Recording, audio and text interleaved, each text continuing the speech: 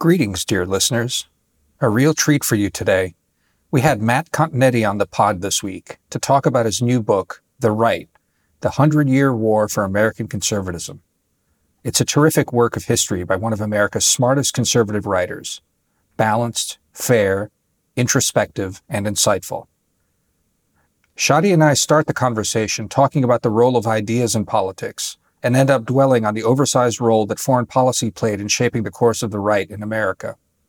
In the bonus episode, for paying members only, we go deeper into the question of populism with Matt. Is, Shadi asks, the Republican Party still committed to democracy? As always, thank you for your support. On to the show.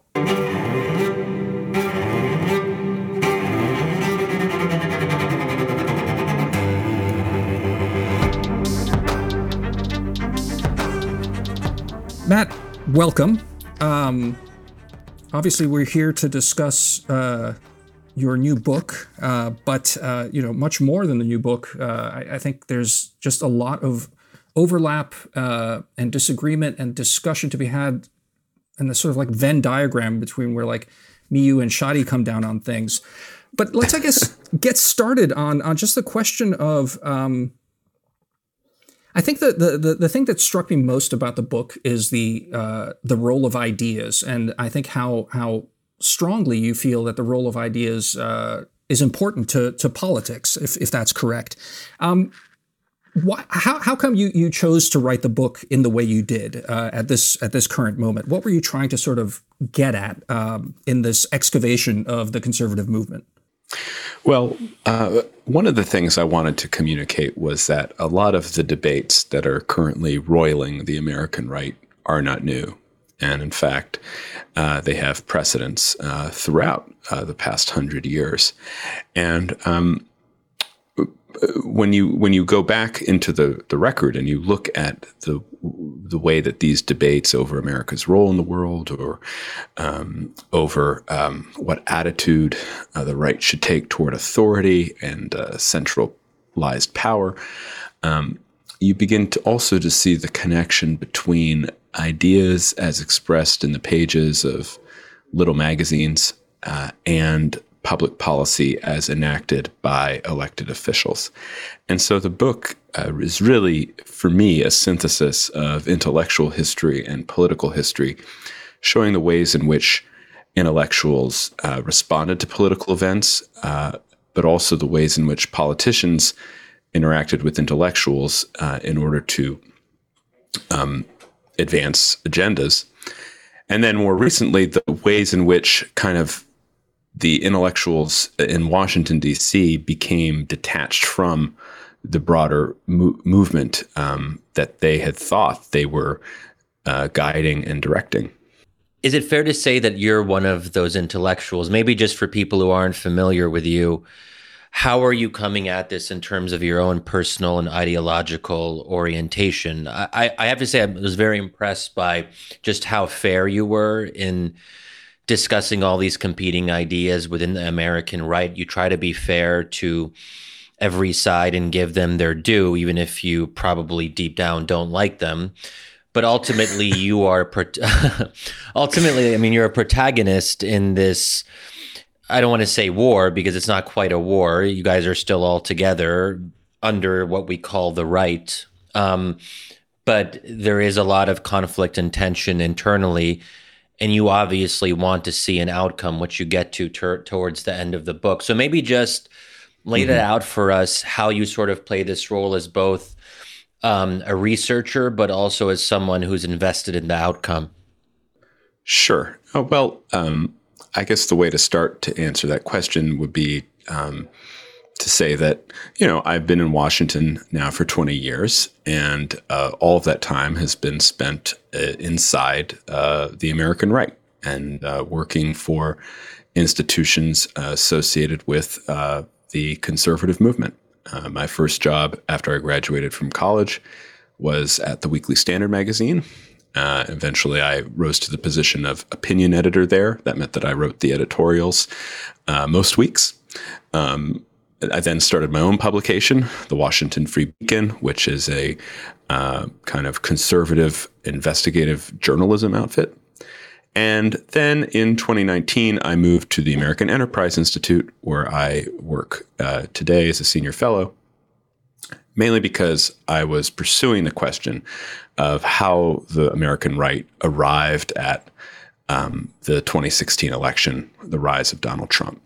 So my views are made clear regularly in my writing for the Washington Free Beacon, for National Review, for Commentary Magazine, and for many other publications.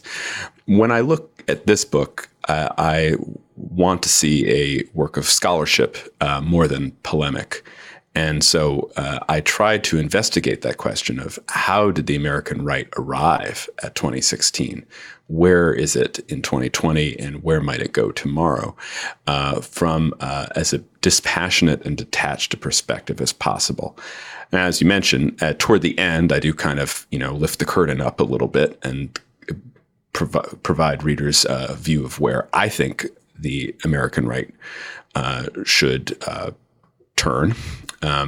But for me, it was more teasing out this ongoing relationship between elites, intellectuals, elected officials, policy analysts, and the grassroots, the populists, who are many in number and have become more and more influential in Republican politics over the last 15 years. But so I guess that gets back to what I was sort of found most striking about the book. But I think Shadi put his finger on it. Would you say, I think the book is incredibly fair and incredibly rich in excavating this history. I came away actually much improved. I knew the history in very broad strokes, but not in such detail. And the sort of kaleidoscope of personalities, and even as they pop up today, the heritage is really spectacular to sort of behold.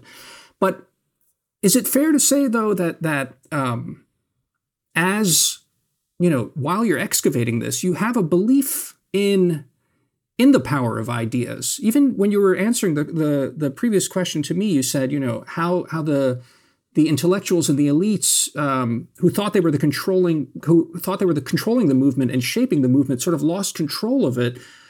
In reading the book, I sort of came away with a different appreciation than I feel that maybe you're coming from, which is the role of ideas in politics is unbalanced from what we intellectuals like to think it is, in a way. Mm-hmm. Yeah, and as you say that, Damir, it strikes me that there's ideas and the role of ideas in history, and I do think ideas play a significant role in history, mainly because ideas are what motivate many people in the political arena. There's also events, and I guess maybe one other theme of my book is the role that events play, the contingency of history, the almost accidental nature of it, that these elections happen, wars happen, scandals happen, things don't go as planned, the preparations don't match the endeavor, and the whole landscape is overturned. So in that competition between ideas and events, events may matter more by giving ideas an opening to see themselves expressed. And just the example I'll give is the career of Ronald Reagan, where most histories of the American right really center on Reagan. Mine takes a different tack and tries to just include him as one character among many. And, one of the lessons I draw from that narrative is Reagan wasn't inevitable. Reagan ran for president in 1976. He challenged the incumbent, Gerald Ford. He was on the verge of withdrawing from the race when a kind of a last-ditch effort by Jesse Helms in North Carolina salvaged his candidacy there. He then goes on quite a winning streak and is able to enter the 1976 GOP convention competitive for the nomination. It eventually does go to Ford, of course. And there's a real question about, is that the end of Ronald Reagan's career? He was, by that point, 66 years old.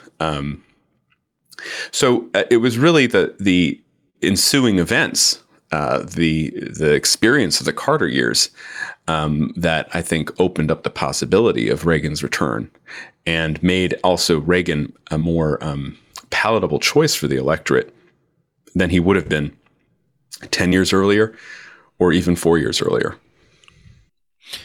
So when you say, Matt, you mentioned historical accidents, and Demir, I don't know if I'm making up this quote, but I seem to recall something where someone in a British accent says, "Events, dear boy, events." Yes. Did I just imagine that? Harold Nicholson, I think, the British statesman, once said that. Good that you remember the accent, Shadi. That's important. Yeah, I didn't want to do like a proper British accent on the air, but okay. So history, accidents, events. I don't know if you'll agree with this interpretation, but I came out of the book thinking to myself that out of all the people who have influenced the trajectory of the Republican Party, one of them is Osama bin Laden. That if 9/11 hadn't happened, we could have imagined a fascinating counterfactual history of what the Republican Party would have been or could have become. And I don't know if you intended to emphasize that kind of dividing line. I certainly come at this with my own biases, and I am inclined to think of 9/11 as rather decisive in this regard.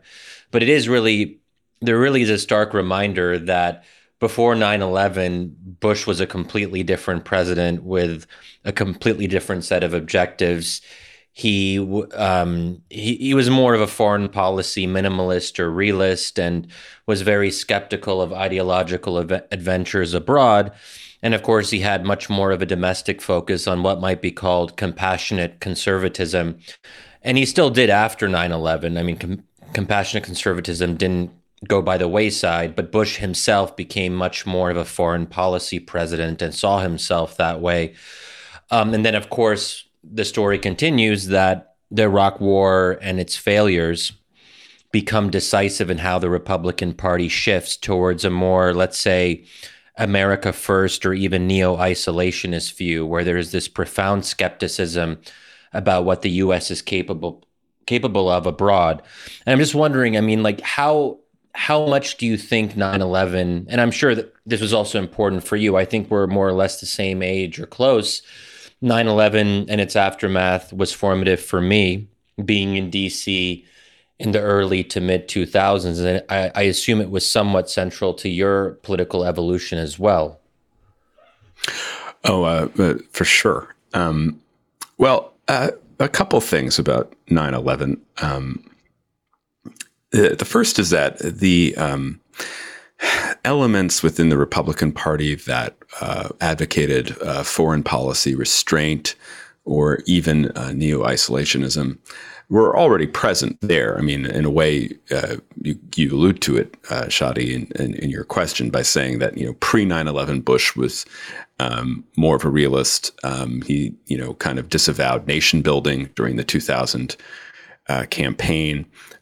He was, in fact, under heavy criticism in the first 8 months of his presidency from institutions like the Weekly Standard, more hawkish institutions, over his defense budget and also the way in which his administration handled the spy plane incident with China in the spring of 2001. So those elements are always there. But you're right, though, that 9/11 defined the Bush presidency, and it defined it in, again, unanticipated ways. Bush really did junk most of his domestic agenda. I mean, once he got No Child Left Behind passed, and then the Medicare expansion passed, it was not a very forward-leaning domestic agenda, and it got even more screwed up in a second, as I'll detail. But he was mainly concerned with the wars that he started. in Afghanistan and in Iraq, and then the global war on terrorism. And then, of course, his freedom agenda of democracy promotion and advocacy of human rights. Things could have gone differently, I think, had a couple things happened. One, if there had been weapons of mass destruction.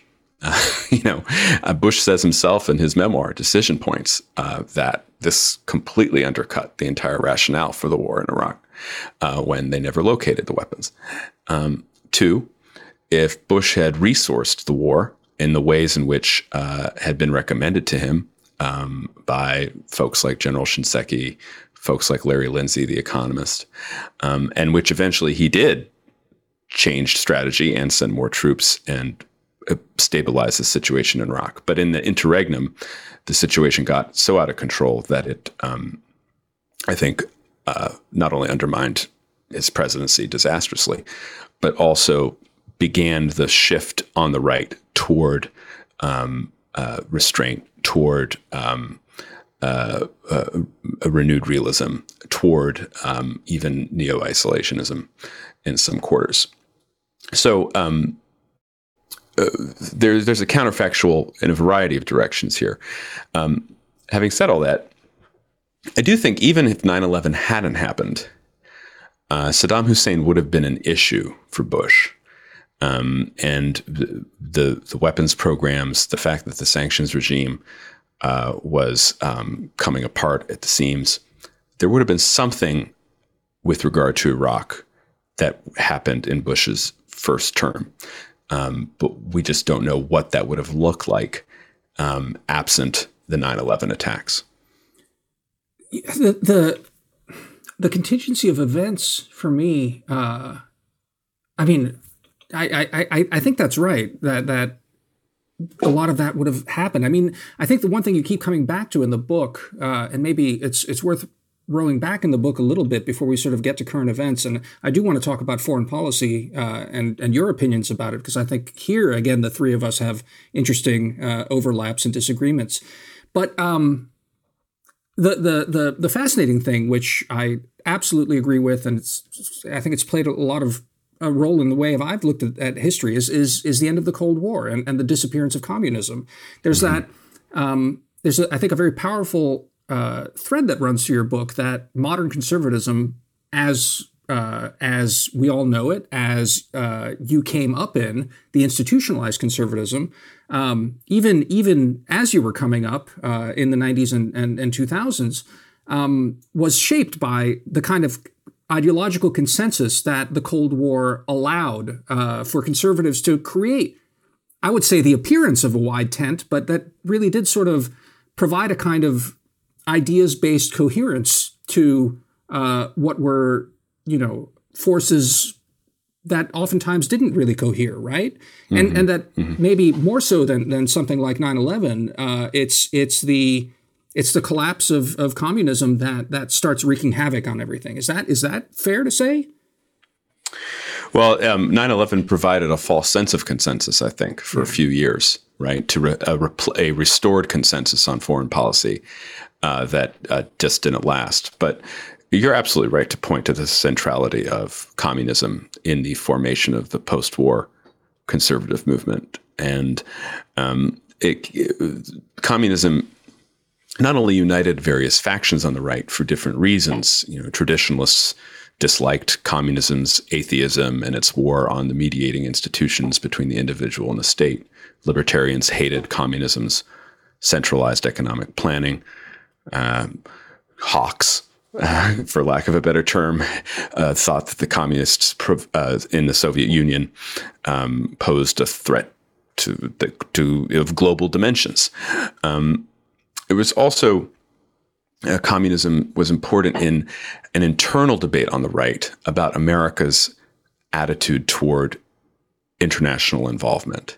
I mean, prior to the Cold War, the right had been extremely reluctant to engage America overseas, to intervene in foreign nations, to participate in multilateral institutions and agreements.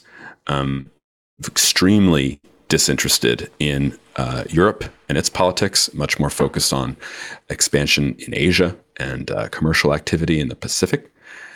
Because of the Cold War, the threat of the communist power in the Soviet Union and in China, the right began to have a much more hawkish foreign policy, to become much more engaged internationally, to believe in a large standing military establishment, to support free trade, to grow the economies of our new allies and thus insulate them from communism. Once the Berlin Wall falls in 1989 and the Soviet Union disappears in 1991, that kind of structure disappears as well. And so you have what I think I trace in the book, which is a reversion to the pre-Cold War, pre-World War II American right, where you see it in ongoing debates over Ukraine, in debates over tariffs and strategic decoupling, and of course in the general opposition to illegal immigration, certainly, but then other forms of legal immigration as well. But so let me just press you on this a little bit. I mean, even to Shadi's earlier question to you about where you're coming from. I've been reading you for years, and as a sort of foreign policy hawk, a neoconservative, I think it's fair to say. Would you still identify yourself as that in foreign policy inclinations, or is that fair to say? I mean, come up with something else. No, well, it depends on what that means. Look, if you take a text like Charles Krauthammer's 2004 Irving Kristol lecture, Democratic Realism, I probably fall into the democratic realist camp, which is Krauthammer's camp, as opposed to the school that he identifies as democratic globalism, which was he identified more closely with Robert Kagan. Is Charles Krauthammer considered a neoconservative? Yes. To the degree that I'm in that tradition, I suppose I'm a foreign policy one too. I'm definitely a domestic neoconservative. So yeah, why not? I'll just own it. I'm a neocon. No. I'm proud of it. No, the reason I bring it up, I think the reason it's interesting to me is and this is where I think Shadi and I, come to blows, insofar as we come to blows on a lot of this stuff, is that, one of the things that when we talk about communism as a unifying other that organizes a lot of this stuff, it also does inject a kind of coherent moral ballast to foreign policy. And it's interesting that you bring up Krauthammer, because I've gone back to read the Unipolar Moment at least several times in the last few years. I've found myself drawn back to that essay. And it's striking to me how he has a certain pragmatism that I think is absent in what I think you're trying to distance yourself from in sort of traditional foreign policy neoconservatism. I mean, it gets to kind of the complications, which is, there's Jeane Kirkpatrick neoconservatism, and then there's Bob Kagan neoconservatism. And Bob, of course, spent much of the 90s critiquing Kirkpatrick and the earlier foreign policy neoconservatism. So I would say that I'm probably more a Kirkpatrick Krauthammer neocon, someone who believes in American power, someone who believes in democracy and American power's role in advancing democracy and human rights, but perhaps a little bit more circumspect about where exactly military force ought to be applied. But so let me just push you on that, because again, I think this is where it'll be productive with Shadi. Stop, Demir. Is how do we talk about the role of, I guess, spreading democracy abroad? Right. And I mean, the reason I to just bring it back to the book, and even what you guys were talking about the sort of George W. Bush era and the sort of since the Iraq War, the spring back to this kind of more nativist tendency in among the right, certainly, but it has echoes on the left as well. Is this idea of, I think, a sense that kind of idealism about changing the world was overreach. And in many ways that there's a sense that there's a broad reaction against that. And it's not just tied to democracy promotion. We can tie it to basically the whole liberal economic agenda for the world, globalization. I mean, I think you see a reaction against all of that across the world in a lot of ways. But I mean, that's why I think that the communism fighting the enemy abroad, setting up democracy as a universally exportable and universal good, and there's a lot of reaction against that kind of, almost reflex that seems to run past the Cold War and past the end of communism, that then sort of finds its true, culmination in the presidency of Donald Trump. Is that fair? I guess there's a lot there, yeah. But I'd say I guess a couple of things. One is again, as I try to say in the book, the more just to take, say, Walter Russell Mead's terminology, the more Jacksonian and Jeffersonian elements within the American right are longstanding. And if Bush leaned more heavily toward the Wilsonian, say, he still relied, I think, on Jacksonians to fight the wars, if nothing else. So what happened? Why was the Bush administration's approach to democracy promotion discredited in the eyes of the American right and the public more generally? A couple things. One was the ideas of democracy promotion and human rights became entangled with the military campaigns. So that is, they're two separate concepts, democracy promotion and regime change by American military power. And yet with Bush, they become fused. And they become fused because once the weapons were not found, in his 2003 speech to the National Endowment for Democracy, Bush really begins shifting toward, we're fighting in Iraq for democracy. And two, the wars did not have satisfactory outcomes. The Iraq, many lives were lost, many more people were wounded. Eventually, some degree of stability was reached, only then to be thrown into chaos again in 2011 when American forces were removed. Afghanistan goes on for 20 years and then ends in calamity last summer. This association that the wars were somehow about democracy is then negatively charged by the unsatisfactory outcomes of those wars. I would look to a slightly different tradition, which is the Reagan tradition, which is the Reagan Westminster speech, where he talks about how, democracy promotion is promoting the infrastructure of democracy. And he lists the whole things. He also says democracy is not just elections in that speech. Of course, Reagan, as I point out in the book, was relatively reluctant, certainly to deploy American ground forces. He only did it twice. Once it ended in disaster in Lebanon. The second time it ended much more successfully, but it was Grenada.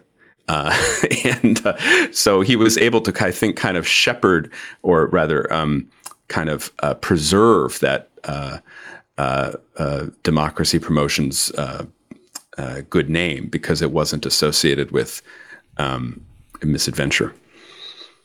And I've said, full disclosure, and listeners may be aware of this, I think I've said it before on the podcast, and I say this half jokingly, but there's also a kernel of truth in it, that my ideal foreign policy would be the Bush freedom agenda minus the Iraq war.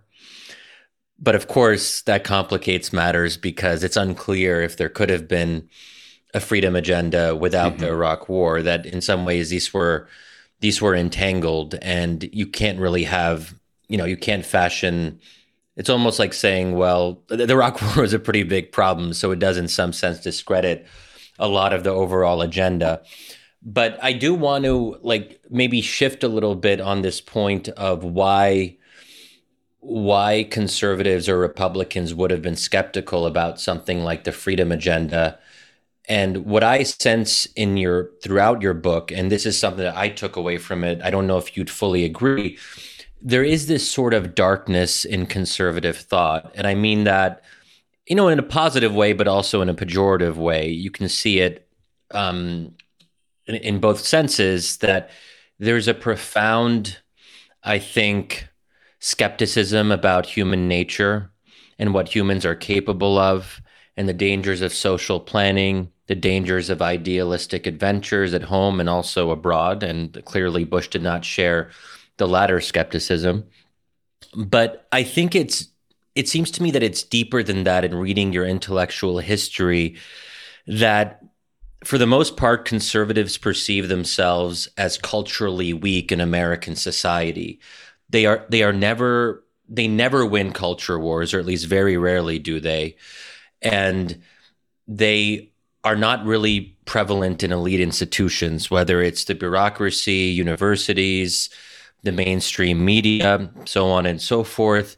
So there's always a kind of agitation against whatever the status quo happens to be.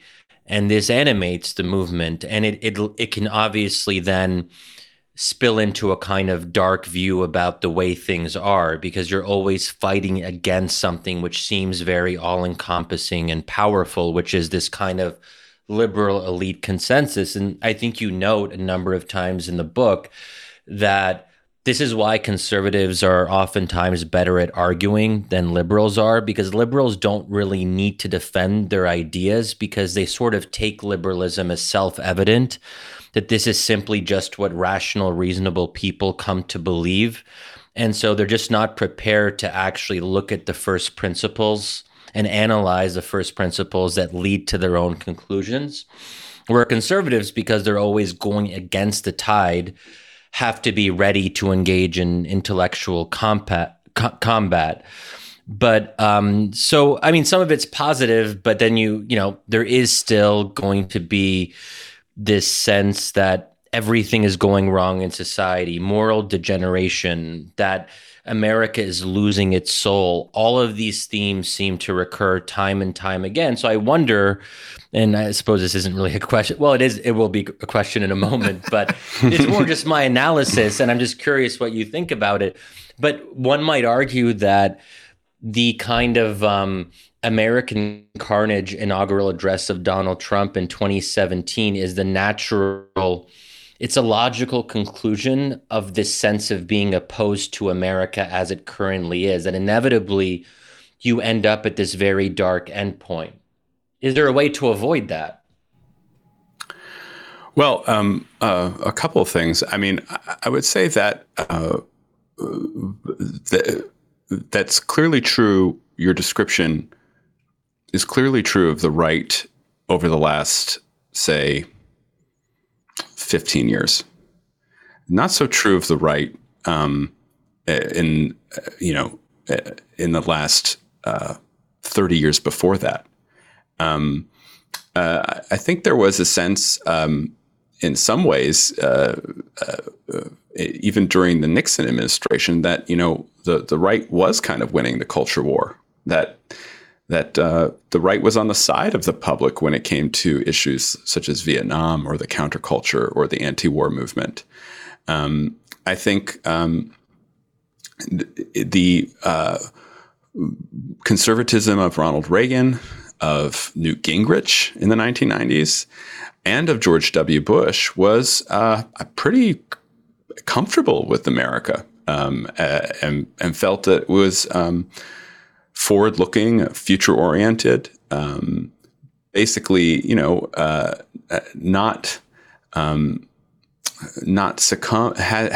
succumbed to a declinist view of America or the temptations of despair. However, having said that, you're right to say that conservatism has had thinkers and figures who do reach very pessimistic conclusions about the state of American society, about the American character. Have also scapegoated minorities, have had a temptation toward racialist arguments in some cases. I think the relevant fact for me is that for much of the post-war moment, so that is between the end of the World War II and, say, even the Bush presidency, George W. Bush's presidency, those elements had been cabined off. They had been basically suppressed within the conservative movement and the Republican Party more generally.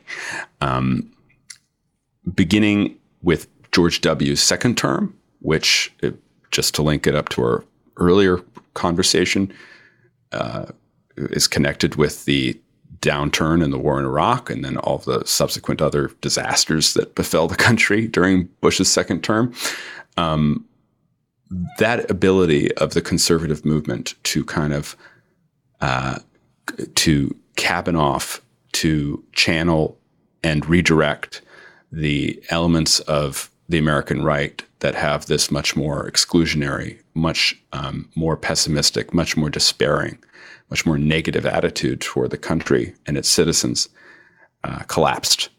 And so it was in the breakup of the of this conservative governing class, is what I called it in the book, that this picture of the darker American right that you're drawing, Shadi, came into view.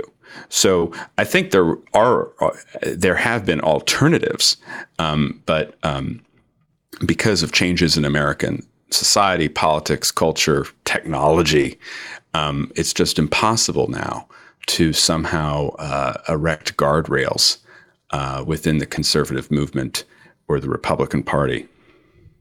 But going forward, and I take your point that there can't be guardrails, and the darker conservatives will be part of the Republican Party going forward.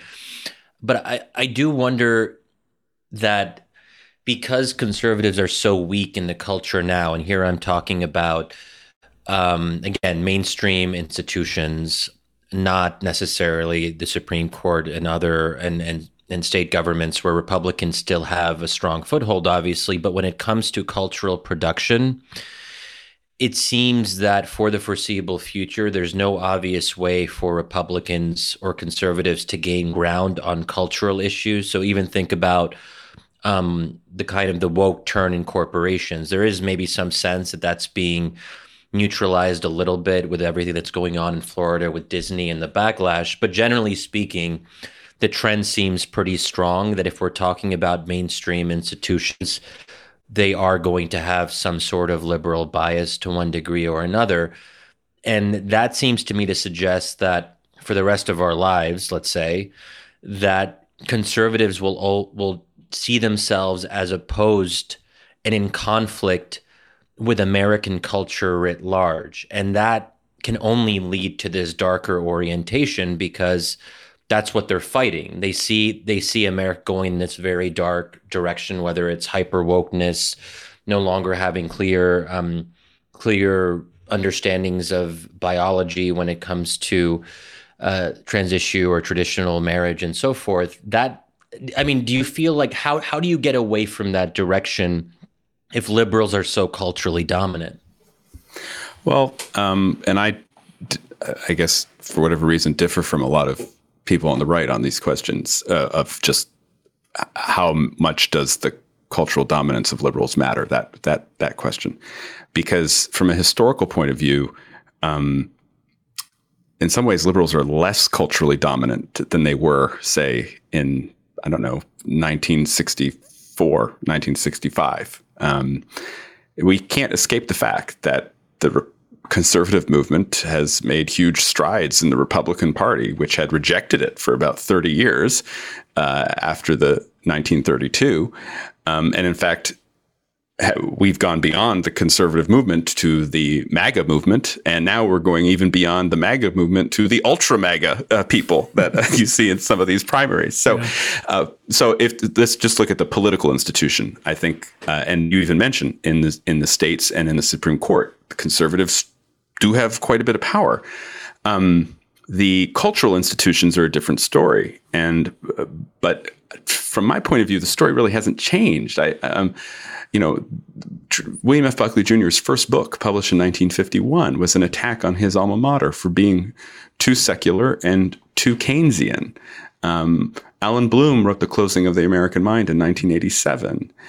So I think the right has always identified the university as, to quote J.D. Vance, quoting Richard Nixon, the enemy. The liberal media has been a right boogeyman since the aftermath of the 1964 election, when the post-war conservative movement looked at the media's treatment of Barry Goldwater, calling him a Nazi, calling him a psychopath, and said, we won't be able to make any progress if we don't somehow critique the media and lessen its hold. I mean, just, I always get in trouble with my conservative friends when I say this, but just as an empirical fact, the right has such a loud voice today compared with the situation in 1964, right? I mean, the unbundling of media, the fact that talk radio exists, which is a product of a regulatory decision in the late 1980s,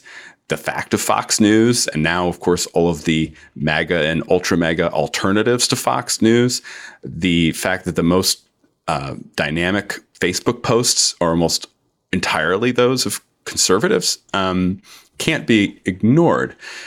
So, and then finally, so why are they so angry? K through 12. I don't. I mean, one reason is, Shadi, they don't know the history. Okay, that's we started by asking, why did I write the book? One reason I wrote the book was that, despite people saying they know the history in broad numbers, many younger conservatives in particular don't know the history. They think history began in 2012 or began in 2016, right? That's just not the case. These are long-running arguments and critiques of American cultural institutions. Just finally, on the K through 12 point, I mean, I do think, so here's another reason why they're angry. There was complacency in the conservative movement. There's no question about that. That was visible beginning, again, going back to George W.'s second term. You could already see with the movement of the reform conservatives and more elite-driven intellectual attempt to revive conservative thought. With the Tea Party provided populist energy, but the Republican Party as an institution and many conservative elites did not read what they wanted to in the Tea Party. They were willing to use it, but they didn't really understand what was motivating it. And there was a great space that emerged between Beltway conservatives, of whom I am one, and people in the populist grassroots conservatives throughout the rest of the country. And that cocoon in D.C., I think, blinded a lot of people to what was happening. And it also failed. It also prevented us from communicating, just the nature of these problems and how long running they are, and how, this goes in waves, and that even now we're beginning to fight back. I mean, I think that you just look, we mentioned DeSantis, we haven't mentioned Glenn Youngkin. I think that their conservatives are winning some of these battles now that they're engaged on the woke curricula stuff. So whenever I say this, it always gets me in trouble with conservatives because they're like, you don't realize how bad it is. I understand that it's bad, but I guess it's always been bad. Maybe that's what makes me a conservative. See, Matt, but also like Damir, just one second. And then this is just like a very small comment. And I'm very sympathetic to the criticisms of the post-liberals or anti-liberals when they talk about all the problems that America is facing. Some of their diagnosis, I think, is worthwhile and accurate. But I come back to this point that it's really not like when you talk about how bad America is, not you, but the post-liberals or those who are more critical of the status quo as we know it today, like, you don't live in an authoritarian regime. America is not a dictatorship. You have the freedom to criticize liberalism all you want, and there's actually a big audience for that, including me. And I find these debates really interesting and worthwhile. So I think what you're saying here, Matt, is just really important to underscore that this feeling of doom and gloom seems disproportionate to what the reality is. Like, you still have a considerable degree of freedom and you don't live under a Middle Eastern dictatorship. So it could be worse. Anyway, I just wanted to say that. Even, Matt, even before you just jump into that, because what you were saying was just really, I don't know, it was incredibly clarifying, because it gets back to this question for me on the role of ideas in the conservative movement, which I do think you make a strong case for, the importance of it. But I think even there's this, almost from the beginning of the conservative movement, not pre-war where your book starts, but, as the Cold War kicks off, there's a reliance on the base, and on, a certain kind of resentment, the darkness that Shadi's talking about.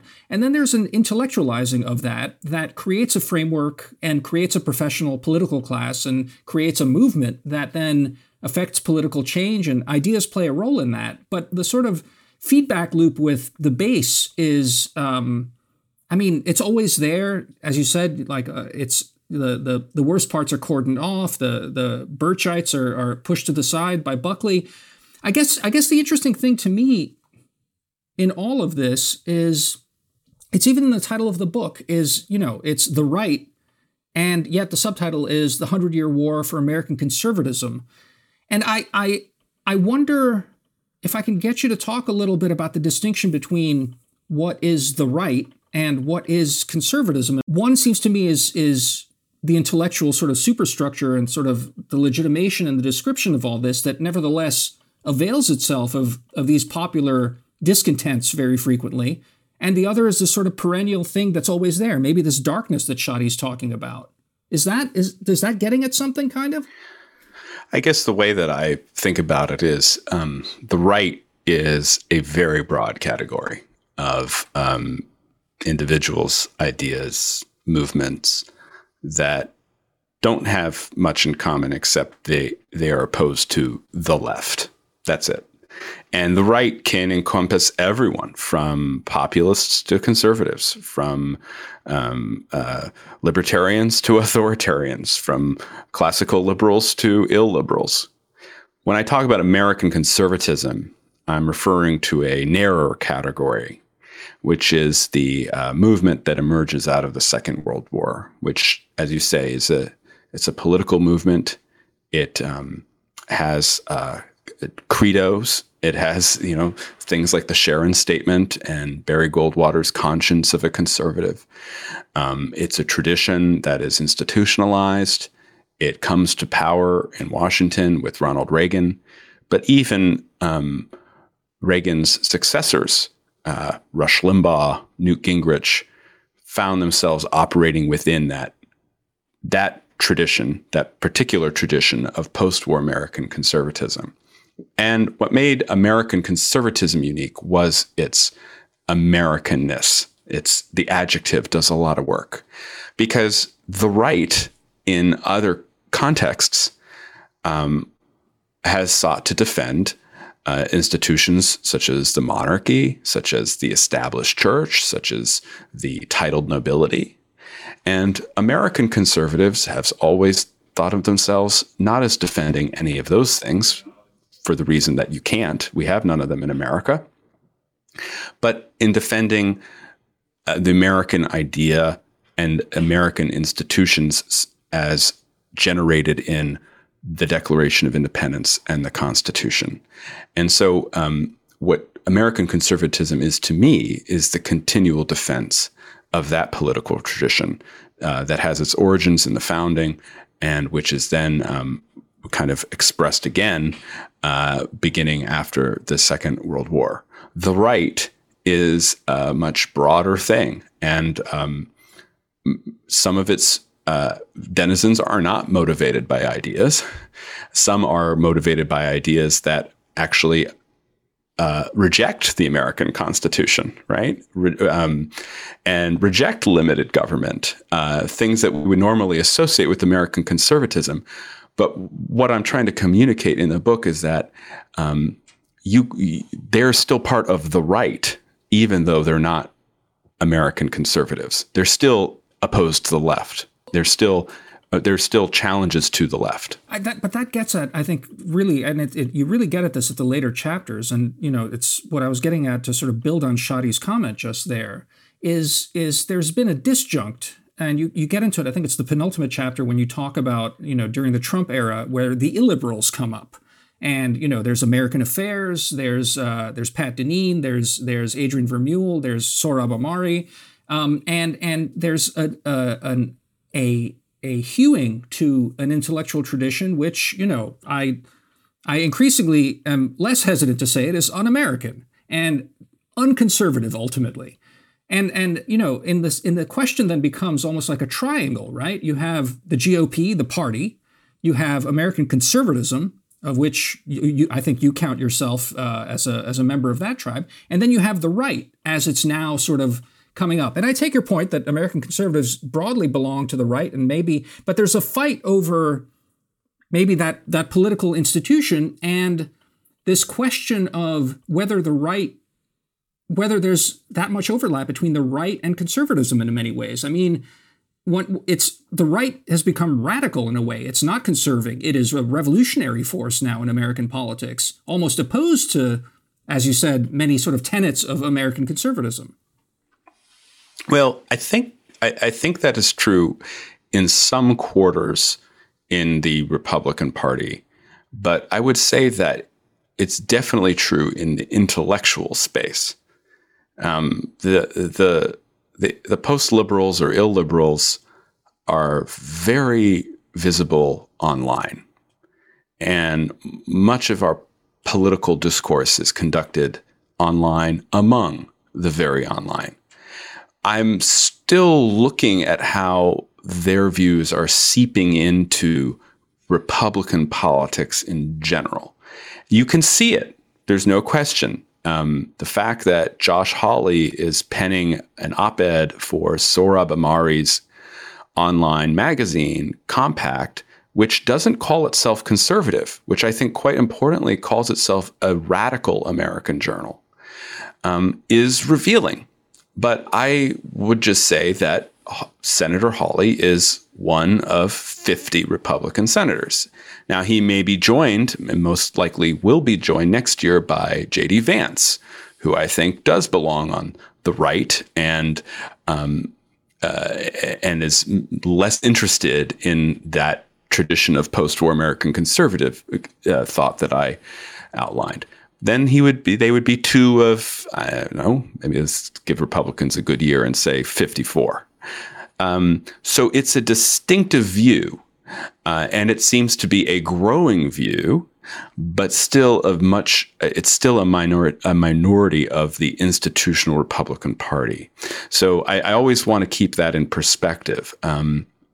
I do think that there is a ceiling, the appeal of views that just reject America, that don't think America is a force for good, that think that America is hopelessly corrupt or the equivalent of living in an authoritarian state, like Shadi was saying, and who reject the Constitution and the Declaration.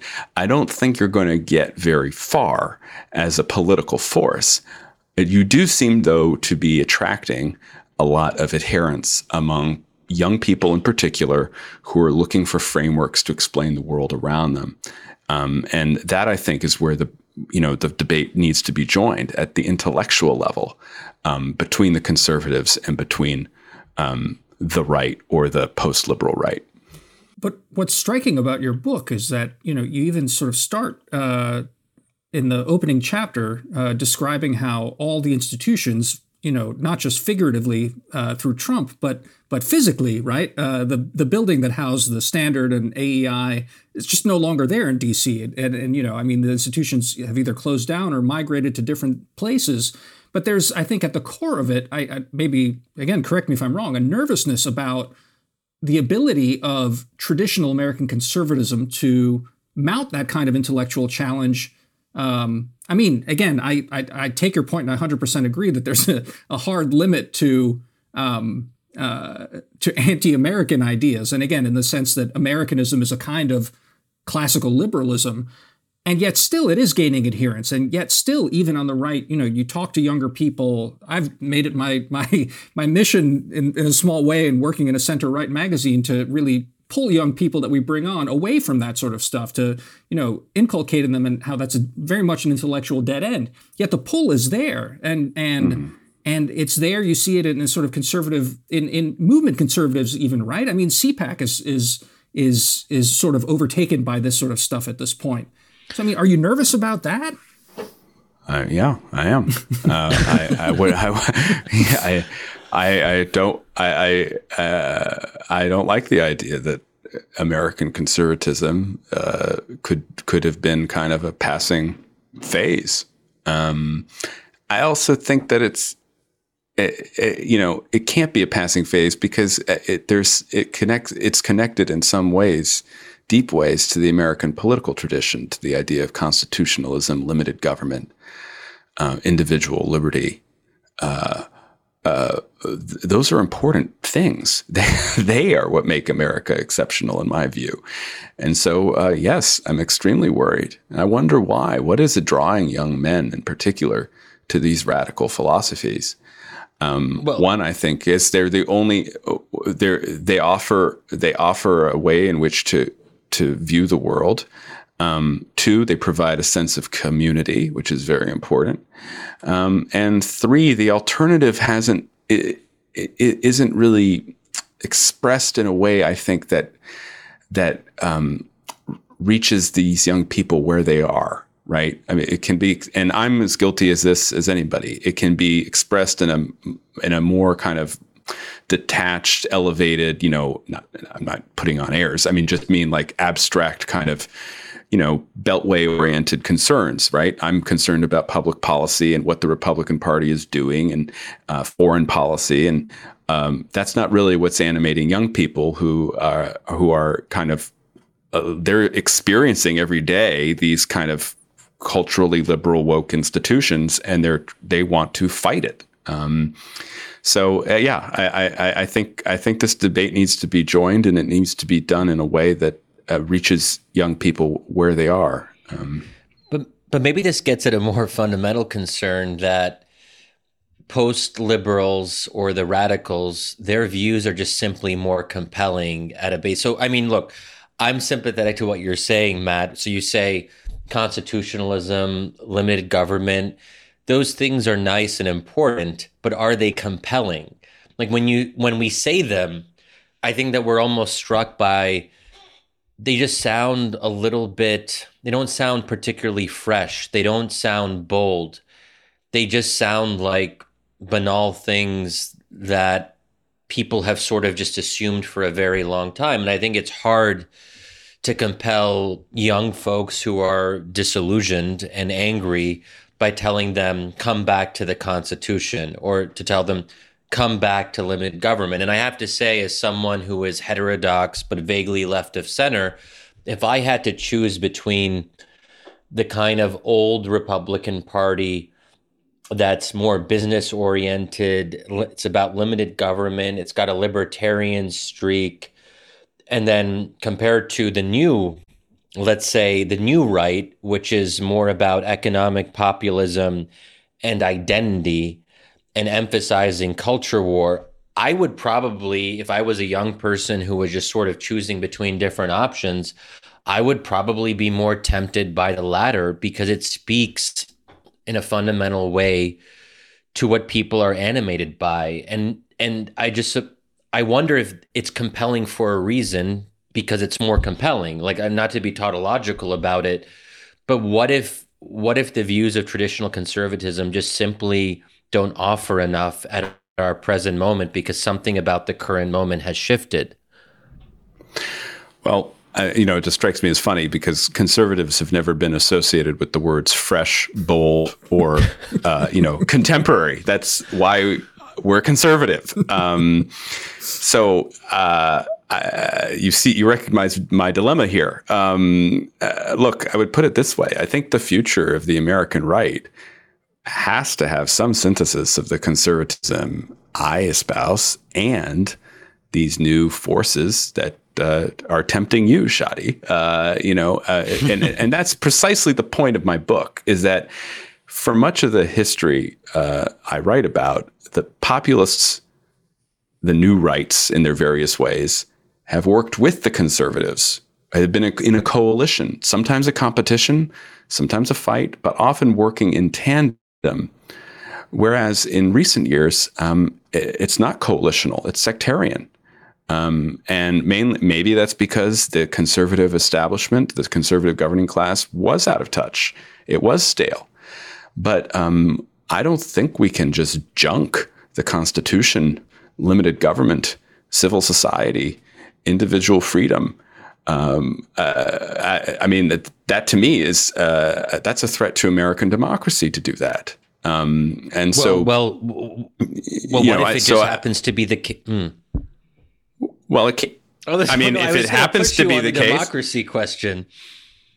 Which part? That what if it just happens to be the case that Republicans are no longer a small d Democratic Party? What if Republicans, by and large, are not committed to the democratic idea? And I mean this in the more minimalist sense. I'm not talking about liberal democracy as the more substantive package.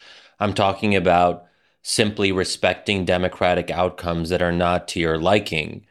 I do wonder if the Republican Party today can legitimately be considered a small d Democratic Party.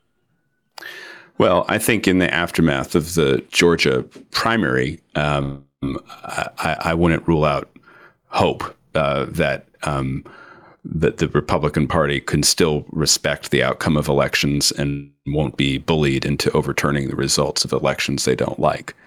So I agree with you that the jury is still out, but I don't think all hope is lost. The fact is that the attempt to overturn the 2020 election failed, and the subsequent attempt by the architect of the attempt to overturn the election to somehow purge the party of the people that most stymied him has not gone exactly according to plan. So I think there's still hope there from a conservative perspective. If I'm wrong, then I think new alliances need to be considered. One of the things I do in my book is trace how many people kind of fall in and out of this larger story of the American right. And that's clearly going on today. And it will continue to.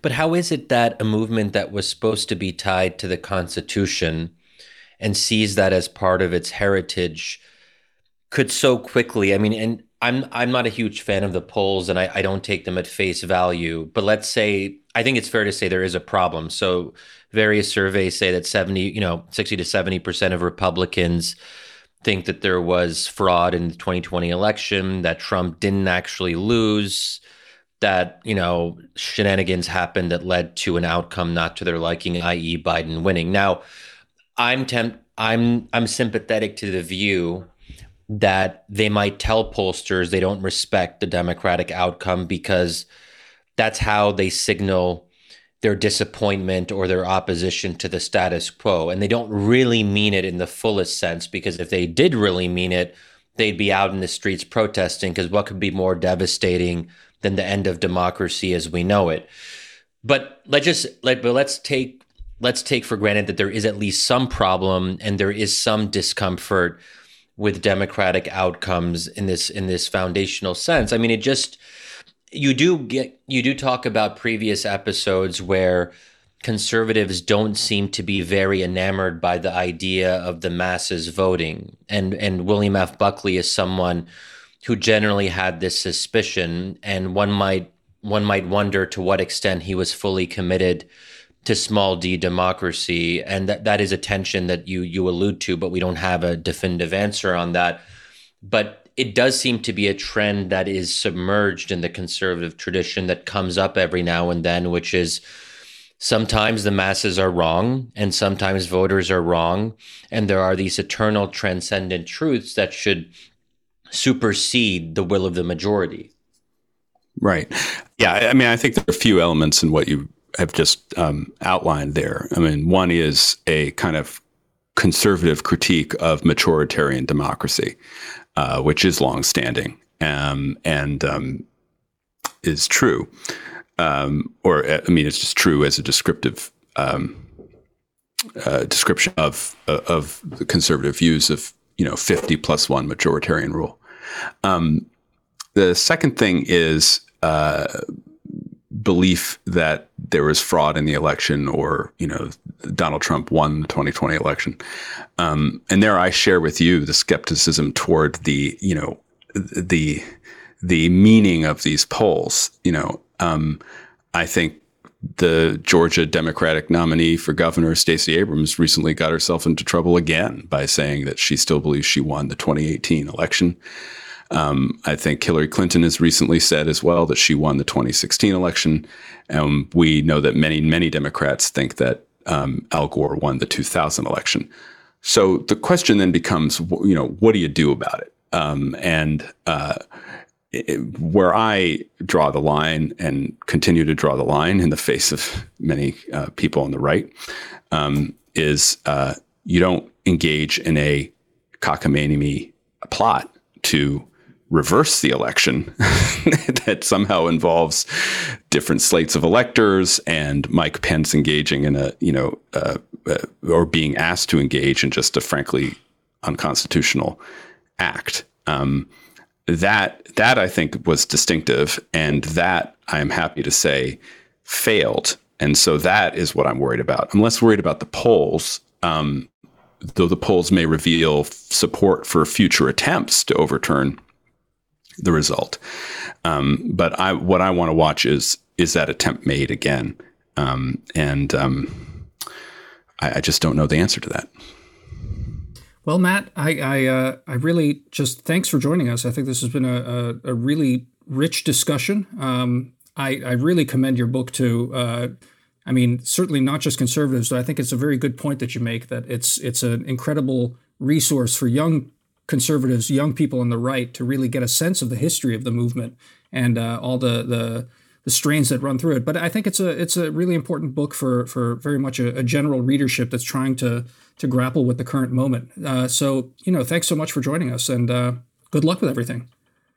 Thank you both for a really interesting discussion. Yes, we could go on and on. You'll just have to have me back for future episodes of my favorite podcast, Wisdom of Crowds. Oh, thanks a lot, Matt. Awesome. Talk soon. Thank you. Okay. Bye. Thank you.